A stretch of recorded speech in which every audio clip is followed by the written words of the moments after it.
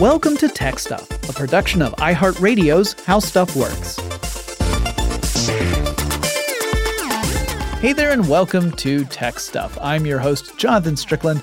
I'm an executive producer with iHeartRadio and How Stuff Works and I love all things tech. And this is the second episode I'm devoting to a pair of tech-related television channels that made an attempt to court a tech-savvy, largely male audience on cable television.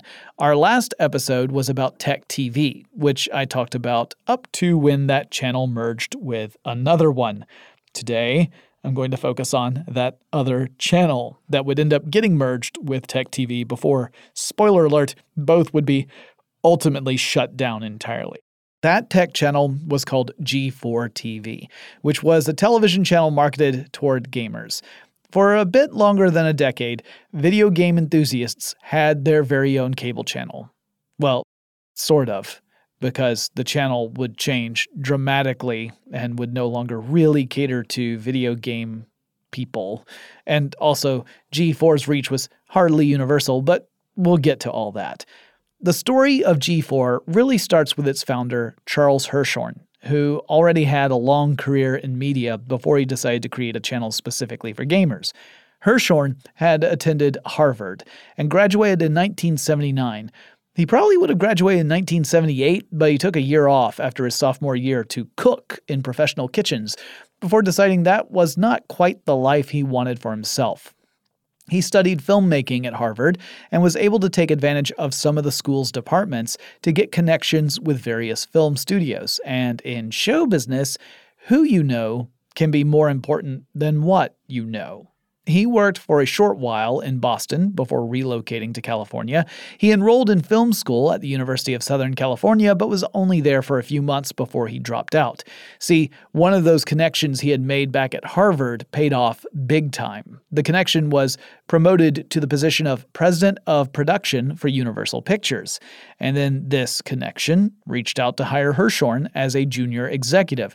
Now, I'm going to spend a couple of seconds just here in the studio being green with envy as I think about a guy who went from recent college graduate to junior executive in a movie studio in no time flat. Feel free to join me in this moment of vulgar envy. Okay, now I can move on, and I should add that I don't mean to comment on Hirschhorn's skill or knowledge. I cannot honestly say that he didn't deserve that position. He may very well have. I'm just being petty.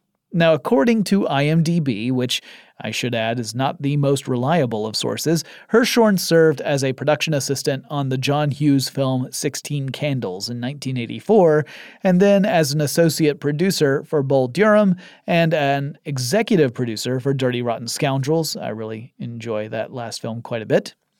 And Hirschhorn would stay with movies for a while before moving over to the Fox network, as in the television network. He came on board before the network had actually launched, and originally his role was to develop movie programming for the new television station. However, as the network got closer to launch, executives decided against having movie programming on the channel at all, and Hirschhorn would transition into a television executive role, something that was entirely new to him. Hirschhorn would recruit Keenen Ivory Wayans, who successfully pitched a sketch comedy show called In Living Color, which in turn would launch the careers of folks like Jim Carrey, Jamie Foxx, and Jennifer Lopez, among others. Hirschhorn stayed with Fox for just 3 years, from 1986 to 1989. Bull Durham and Dirty Rotten Scoundrels would both come out in 1988, but his involvement in those had been in the early stages of the films, and he still did some independent production work. He then moved over to the Mouse House. He joined the Walt Disney Company as the senior vice president of production for a brand new movie studio under Disney called Hollywood Pictures, which would make films like The Santa Claus, among others. In 1996, Disney named Hirschhorn the president of Walt Disney TV, while he would also serve as executive vice president of Walt Disney Motion Pictures Group. He stayed on until 1999, when he either left or was, told to leave, while Disney TV and ABC began to streamline operations and get rid of redundancies. It was in 2000 2 years after Tech TV, then called ZD TV, had launched, that Hirshhorn began to put together his first ideas for what would become G4. He attended the trade show E3 for the first time. That's the big North American video games trade show. And according to later interviews, Hirshhorn originally thought about how video games have a lot of animation in them. And he had just spent a few years as president of Walt Disney Television, which produced several animated series. So maybe, he thought, you could do something with the animation in video games and turn it into a linear form of storytelling. His concept evolved into a channel that would be similar to something like MTV was back in the early 1980s, only instead of focusing on music and the rock and roll lifestyle, cue the song by Cake here, it would use video games as the central focus for the channel. So in other words, he wanted to engineer a channel geared toward a younger audience with a bit of a rebellious edge, in a very corporate, calculated way. Now, to be clear, there was a little bit of video game programming on television, but it was usually restricted to a segment on a longer show that was dedicated to technology in general. And there was an online audio and video network called Pseudo Entertainment that covered, among other things, video games and included video, but this was in the early 2000s and most people lacked a good enough internet connection to view streaming video in anything approaching decent resolution quality. More often than not, you had a thumbnail-sized video running in a corner somewhere, and that's as good as you could watch, and if you tried to expand it beyond that, your connection would just chug along and you'd be buffering the entire time. Pseudo would go out of business not long after the dot-com bubble began to collapse in 2000. Also, the story behind Pseudo is, super bonkers. So I'll have to do an episode about that at some point. Oh, and one other interesting connection. David Borman, a TV producer, stepped in to run Pseudo toward the end. He would also go on to produce the Tech Live block of programming I talked about for Tech TV. And some of the folks from Pseudo would actually end up being part of G4. Anyway, there appeared to be at least some demand for more video game-related content, and no one was meeting it just yet. So Hirshhorn goes on and he founds a production company under Comcast, the cable provider. So this production company belonged to Comcast. It was called G4 Media. He hired on a consultant named Scott Rubin to help develop the concept of a video game channel. Rubin would go on to become the vice president of Internet, IT, and program editorial, and would also serve as a host on several shows. The G4 name was supposedly a reference to the 4 types of games that would be the focal point for the channel: video games, computer games, online games, and wireless games. And that seems a little bit confusing to me, since in 2002, most games were pretty firmly either computer games or console games. Nearly all online games were a subset of computer games. There were very few console games that were online. And I'm guessing by wireless, they really meant handheld systems like Game Boy and Game Boy Advance, because cell phone games were almost not a thing. I mean, there was Snake, but there wasn't much else in 2002. But hey, who am I to criticize this logic? Also, much later, Hirshhorn would reveal in an interview with Kevin Pereira that he had asked his wife to secure a URL for the new company before they had even figured out what the name was going to be. And he wanted video game to be in the name for the URL, but his wife wasn't able to find an available URL with video games in it. So he said, just grab something with the initial V or G or something. And she went down the list and said, G1's taken, G2's taken, G3's taken, G4's available. And he said, just take that. So it's possible that G4 got its name because literally that was the available URL. In case you are curious, this was during what is generally called the 6th generation of video game systems, also known as the 128-bit era. This being, the time when G4 would launch, that is. Consoles belonging to this generation included the original Xbox, the PlayStation 2, the Nintendo GameCube, and the Sega Dreamcast, though the Dreamcast was already starting to fade away by 2002. That was the last year anyone made games for the Dreamcast outside of Japan. Japan Dreamcast games would keep on going till about 2007. The executive crew for this company would include a lot of folks from the production side of entertainment. So Hirshhorn would serve as president and CEO. The chief operating officer, or COO, was Deborah Green, who had previously been a senior vice president over at E! Networks in the 1990s. The head of affiliate and advertising sales, a guy called Dale Hopkins, had also worked for E! Networks. The head of programming was Vince Longobardo, who had been with MTV for nearly 20 years before joining G4. The company also recognized that it might be a good idea to bring in some people who have insight into video games and video game culture, and so another founding leader of G4 Media was Tom Russo, who had previously been the editor of a gaming magazine called Next Generation, and of course Scott Rubin was acting as a consultant as well. Comcast funded the development and the launch of this channel. They gave the company essentially $150 million. And the plan was to give G4 3 to 5 years in order to make enough money to pay off that initial investment. According to analysts, that would mean the channel would need to reach around 30 to 40 million households total. And the prime demographic, as I mentioned earlier, was 18 to 34-year-old men. Now, keep in mind, this was back in the early 2000s, when video games were still considered a sort of niche hobby for nerds. There were a lot of negative stereotypes about gamers, mostly that they were a bunch of socially awkward losers. And I use this as the stereotype. I don't think people who are socially awkward are losers at all, but this is the kind of thought process people were in back then. That video game players were socially awkward losers who, according to most insults, lived in their parents' basements and played video games, never stepped outside ever, didn't know how to talk to anybody else, that kind of thing. That was very much a predominant stereotypical view of people who liked video games back in the early 2000s. And it's quite possible that some of the folks at G4 Media, some of the people in charge, shared some of those perceptions about video game fans. There was next to no acknowledgement that women can also play and enjoy video games too. They were just not really considered part of the equation. Or that there are video game fans out there who are also active, productive, and successful members of society. And I think a lot of the guiding decisions for designing programming would be rooted in the same sort of toxic mindset that much of Gamergate was based in. And also, while I don't want to suggest that Gamergate was in any way a legitimate movement, I do think that G4's revenue practices would raise some eyebrows when it comes to journalistic integrity and unbiased reviews. I'll explain more about that in just a moment.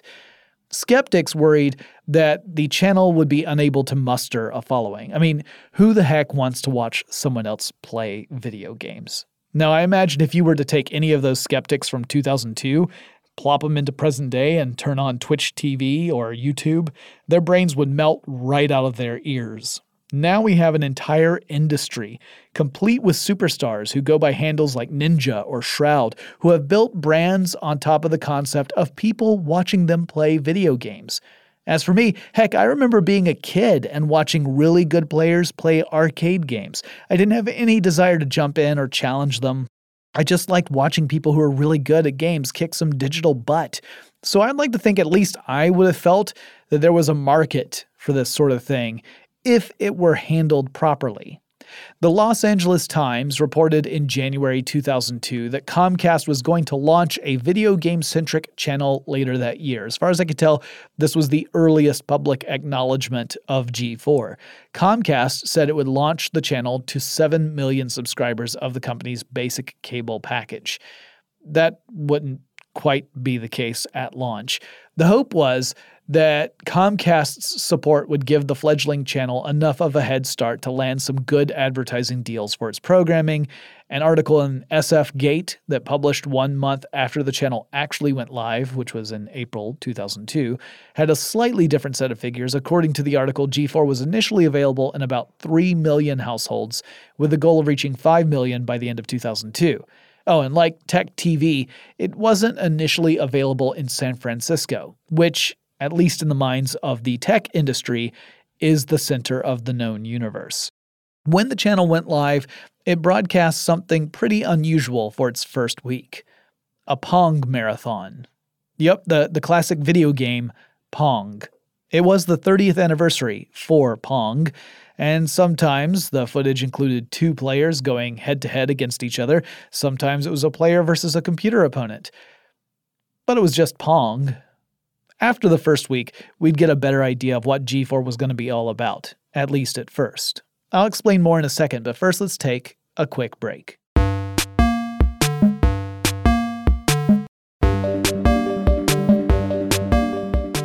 After the Pong marathon stunt, there were about a dozen programs that ran in heavy rotation. By that I mean reruns or replays of a show. Some of the shows were done live, but then would be shown again and again throughout a 24-hour period. A lot of these were half-hour shows, so they didn't fill up a full day's worth of programming. So shows included stuff like Cheat, a show that revealed cheat codes and strategies for games. There was a show called Blister, which was a series that focused on action and adventure games. That show, by the way, was the first G4 program to air after the week-long Pong marathon concluded. There was Sweat. It was similar to Blister, except it was a show that really focused on sports video games. Of course, there was a video game review show called Judgment Day that had originally started out as a segment on a show called The Electric Playground that had previously found airtime in Canada. Pulse was a news show about video games. There were shows that would do profiles on celebrities who liked to play video games. That one was called Players. There was another show that looked at people in the industry, people who were game designers or artists or musicians that worked on games. That one was called Game Makers. I actually really liked that show. There was an interactive talk show called G4TV.com. That one was my favorite show. It was hosted by Laura Foy, Tina Wood, and Scott Rubin as the original group. And they would look at news and rumors in the video game world. They would answer questions. People would write in and ask questions about video games that they would try to answer. And it was legit a great show. I remember watching it all the time back in those days. Cinematech was a bit of an odd program. It was a 30-minute block of programming that was really just video game play footage and video game cutscenes with no hosts or really any commentary. Then they had a couple of game show-like shows. There was one called Game On, where they would grab people to compete against each other in arcade games and stuff like that. And then there was a team-based show called Arena.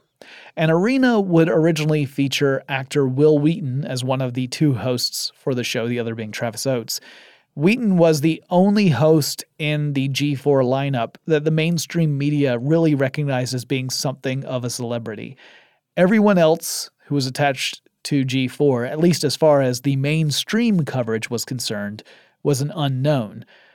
Though several had been working in video games and video game journalism for years, and many of them would go on to have notable careers in production, the video game industry, in entertainment, and more. For example, Judgment Day, the video game review show, would occasionally review gaming hardware. When they do that, they had a young woman who would showcase the hardware. She was sort of a show model, showing off the stuff. That young woman happened to be Evangeline Lilly, who would go on to be a big star in the J.J. Abrams series Lost. One thing that G4 paid a lot of attention to early on was its online presence. The channel had a dedicated website which hosted forums in which members could post about various topics. Show hosts and producers were known to pop into those forums on occasion and contribute to the conversation, building a strong sense of community. I was actually on those forums back in the day. This was stuff that I didn't remember while I was researching the show. I couldn't even remember that I used to be on the forums all the time. But I did. I popped on. I remember occasionally chatting with some of the hosts, which was kind of cool. Sometimes the host would even set up gaming sessions in which viewers could play in online games with some of their favorite on-air personalities. Some of the people in charge of moderating the forums had come from other online communities, such as the pseudo-entertainment forums. Now, according to an article in Variety, Hirschhorn had said that the channel had done, quote, better than expected, end quote, in getting advertisement support for the channel.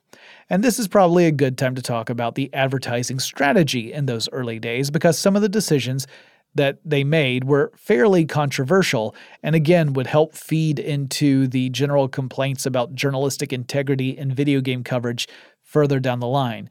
I would argue that G4's advertising strategy really sowed the seeds for the complaints that were at the heart of Gamergate. Keeping in mind, the rest of Gamergate quickly blossomed well outside of video game journalism ethics. So firstly, the better than expected comment might have been a bit disingenuous. Early on, the channel found it difficult to fill up all the ad slots with, actual ads. To flesh it all out, the channel would include bumpers, station identification messages, often with celebrities who had no idea what they were identifying, and video game footage of players going for world records, that kind of thing. Hirshhorn's innovative solution was to offer the opportunity to video game developers and publishers to purchase airtime dedicated to their video game titles. Essentially, the deal was to run an ad as if it were actual content within a show. So there'd be a section of a show dedicated to really focusing on a specific title. And to a viewer of the show, it would seem like this was part of the show's programming as opposed to a paid-for advertisement. The video game would get a couple of minutes of dedicated coverage. Shows like Pulse, which was the news show, and G4TV.com would end up being the hosting mechanisms for these segments. It wasn't always clear to the viewer that the stuff they were seeing was paid for content. Now, as a content creator myself, I've always felt that transparency is incredibly important, as it shows you understand your audience and you aren't going to insult their intelligence, because most of us are smart enough to recognize when someone is selling stuff to us. Now, to be fair to Hirshhorn and the G4 channel in general, landing deals with advertisers in 2002 was super hard for many reasons, some of which I touched on in the Tech TV episode that came out before this one. One of those reasons was that the economic impact of both the dot-com bubble bursting and then the terrorist attack in the United States on September 11th, 2001, meant that a lot of companies were cutting way back on advertising and marketing budgets. So there just wasn't much money to go around. Complicating matters is that there were a ton of cable channels out there. Some of them, like G4, were pretty niche in their focus, a very narrow focus on a demographic. Others were a little bit more broad. And everyone was after that ad revenue because that was the main source of money for most of these cable channels, at least the ones that were not based on a subscription model. So let's say you are running an ad agency and you got a big client that wants you to run ads on television. So you're looking at your options. And it's a buyer's market because there are so many channels out there. They all have inventory. They all have these ad slot spaces they want to fill up.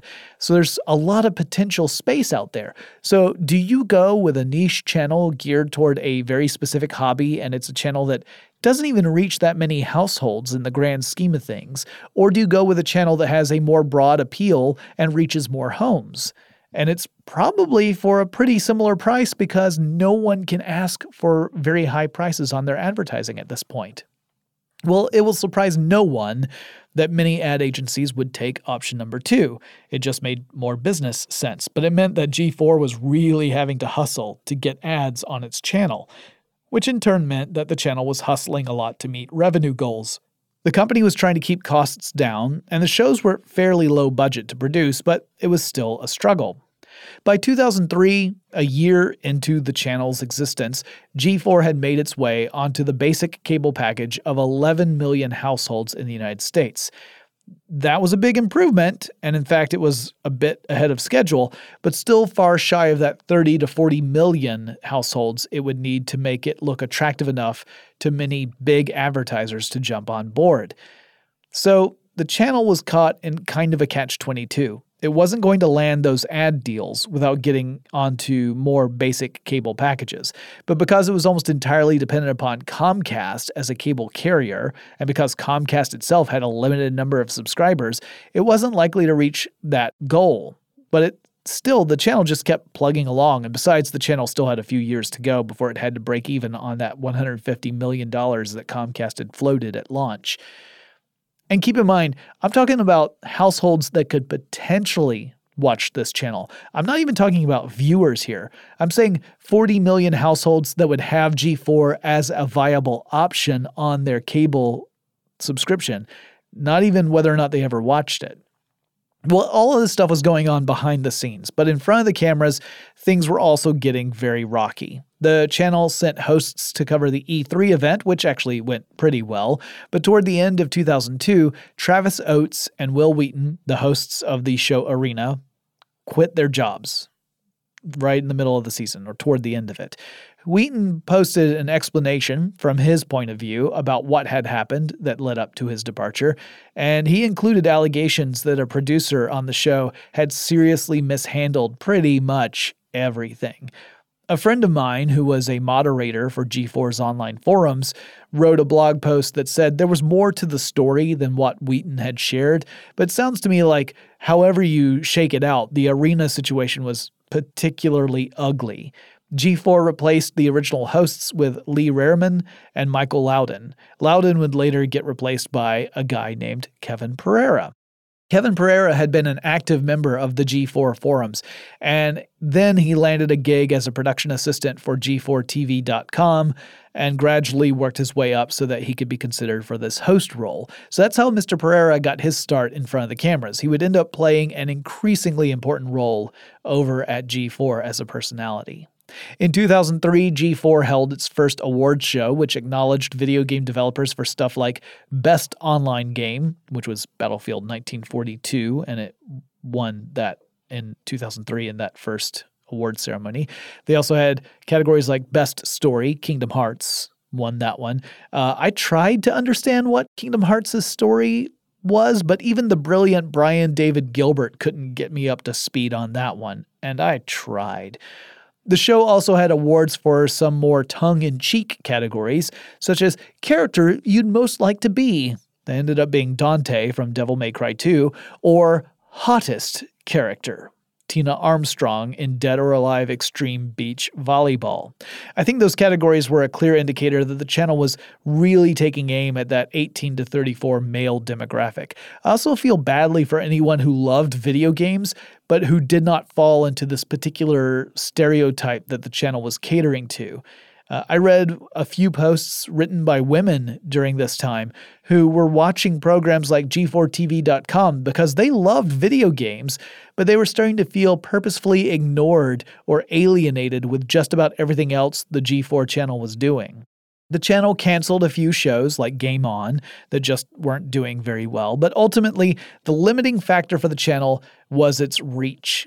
Comcast was able to carry G4 to about 15 million households by 2004, but that's where things were capped. Comcast couldn't reach more households by itself, and there was no single flagship show on the channel that was generating enough buzz to convince other cable providers and satellite companies to include G4 in their lineups. So there didn't seem to be any way to organically grow the channel's reach. They would have to buy it. I'll explain more in just a second.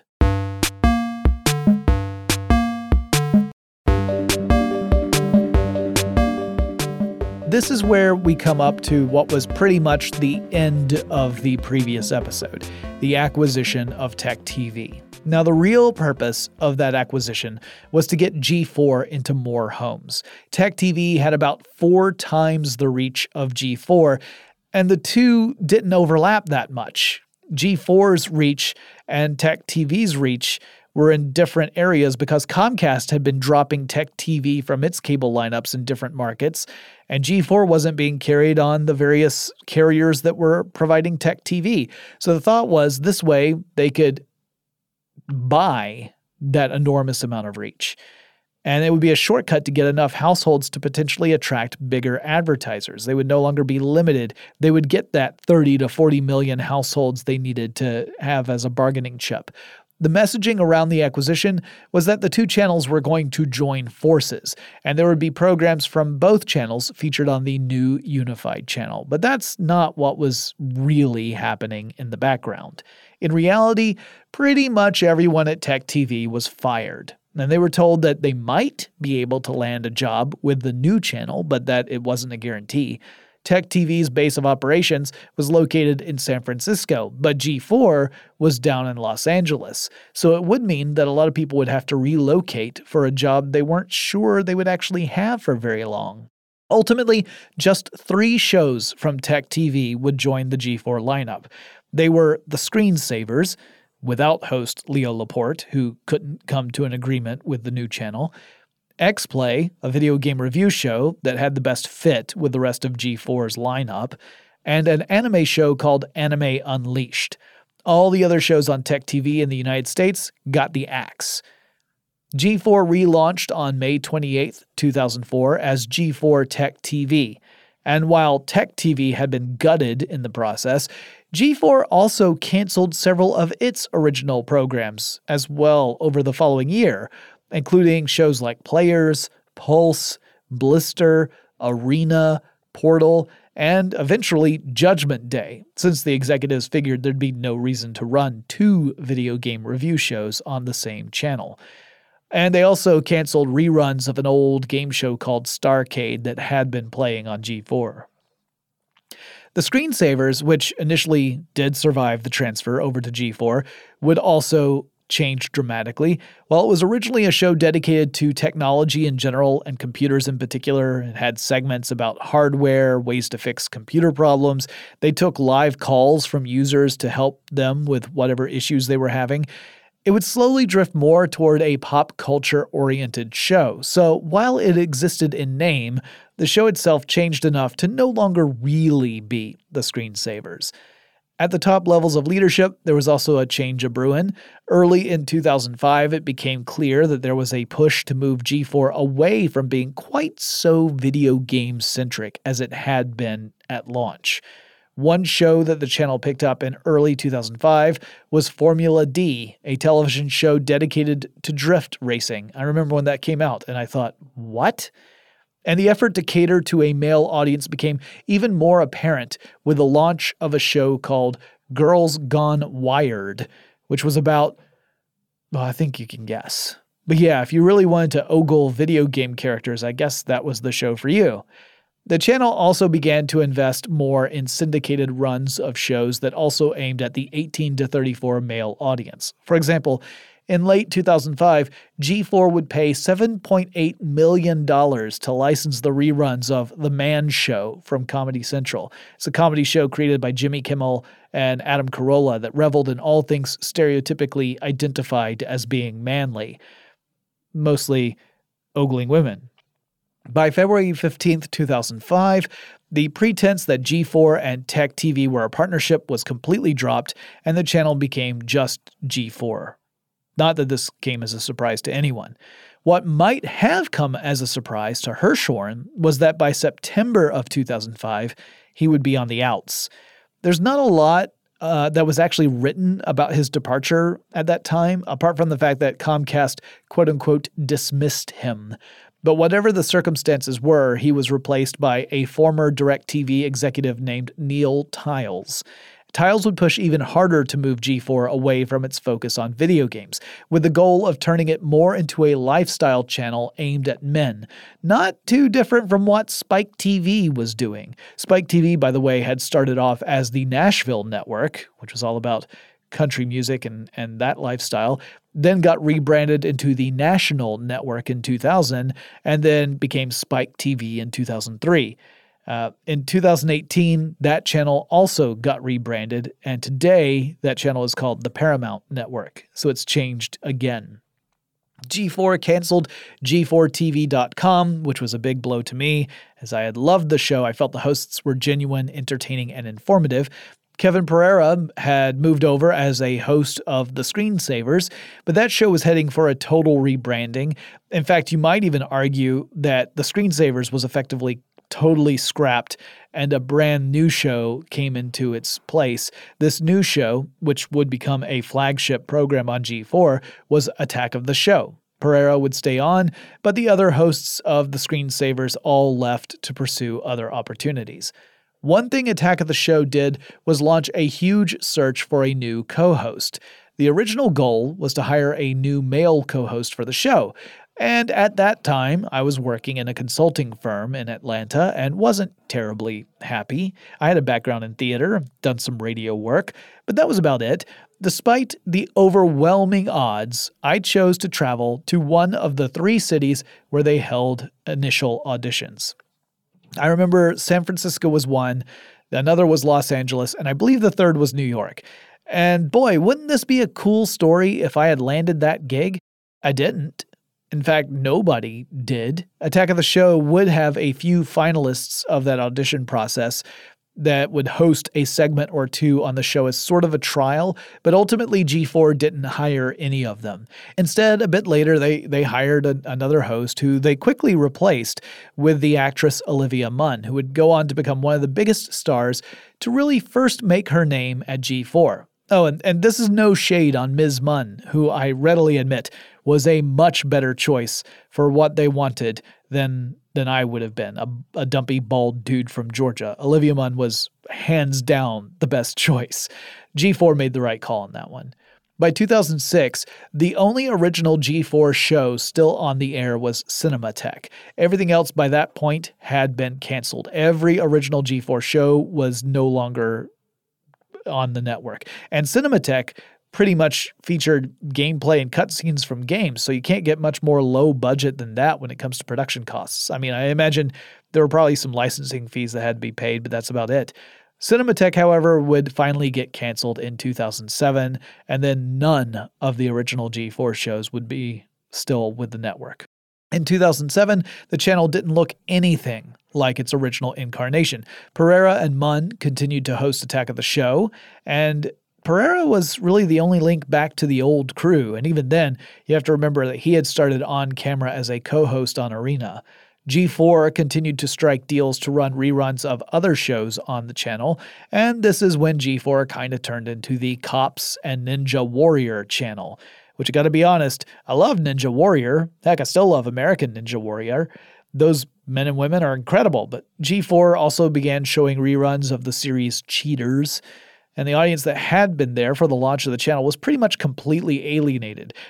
Don't even think about how the Tech TV audience felt. They had seen their programming get obliterated in the process. The only show that remained from the Tech TV days that had not really been tampered with that much was X-Play, and even that one got a little wackier over time.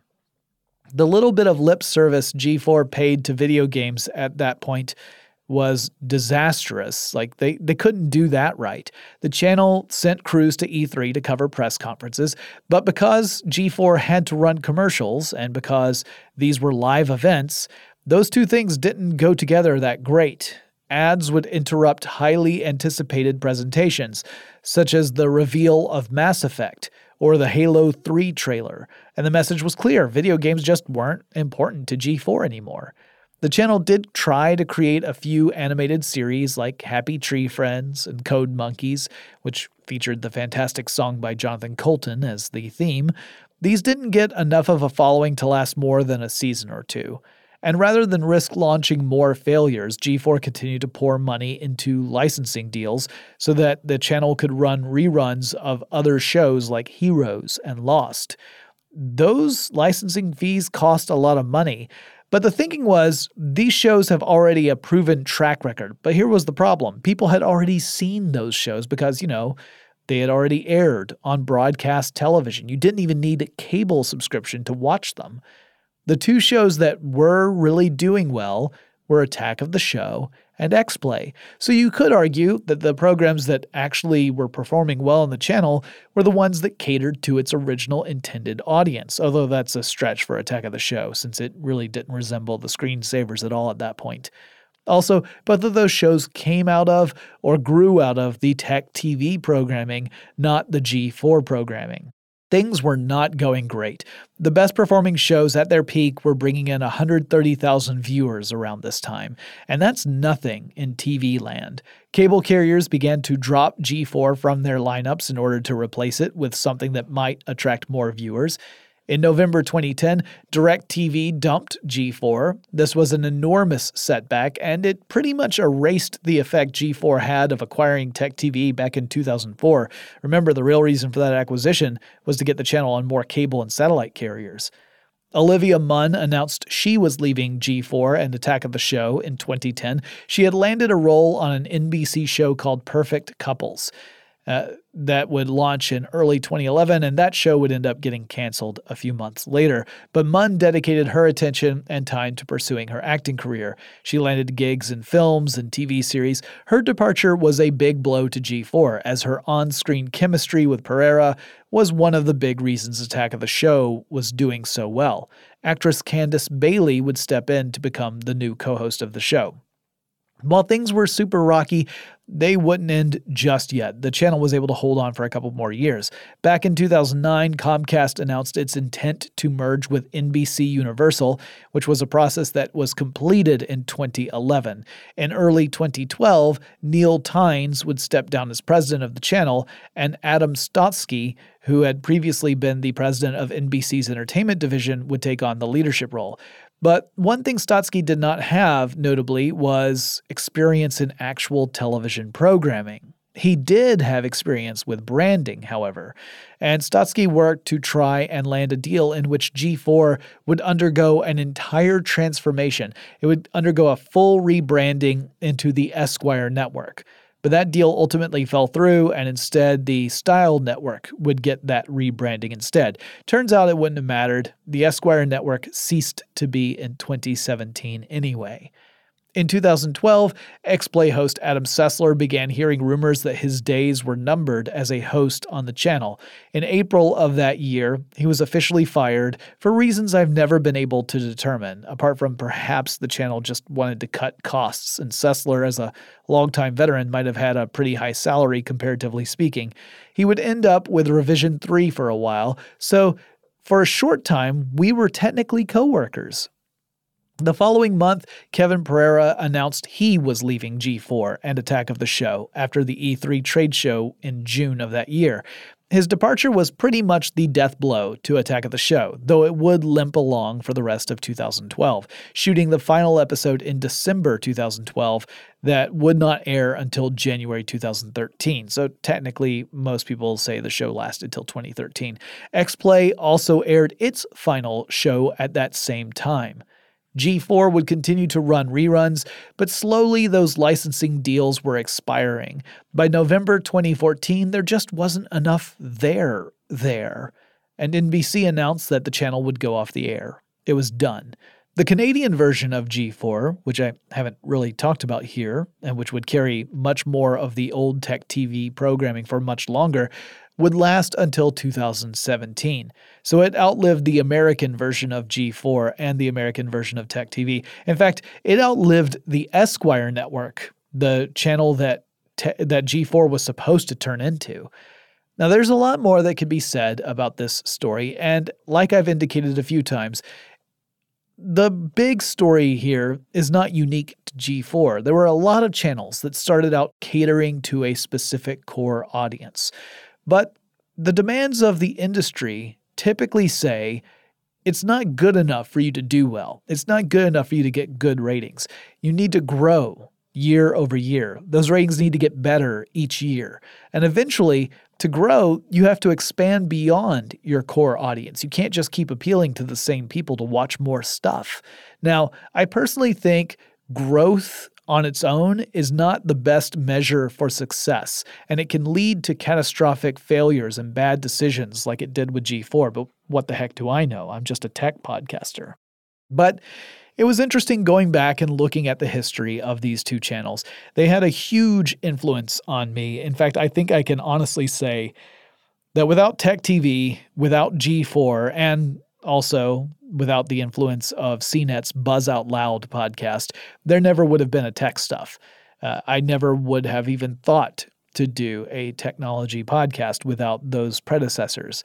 And while I cannot attest to being nearly as informative or entertaining as those shows could be and those channels could be, I do my humble best. If you guys have any suggestions for future episodes of Tech Stuff, send me a note, let me know. The email is techstuff@howstuffworks.com, or you can reach out on Facebook or Twitter. The handle for both of those is TechStuffHSW. Don't forget to go to our website. That's techstuffpodcast.com. You'll find an archive of all of our past episodes there, plus links to our online store where every purchase you make goes to help the show. We greatly appreciate it. And I'll talk to you again really soon. Tech Stuff is a production of iHeartRadio's How Stuff Works. For more podcasts from iHeartRadio, visit the iHeartRadio app, Apple Podcasts, or wherever you listen to your favorite shows.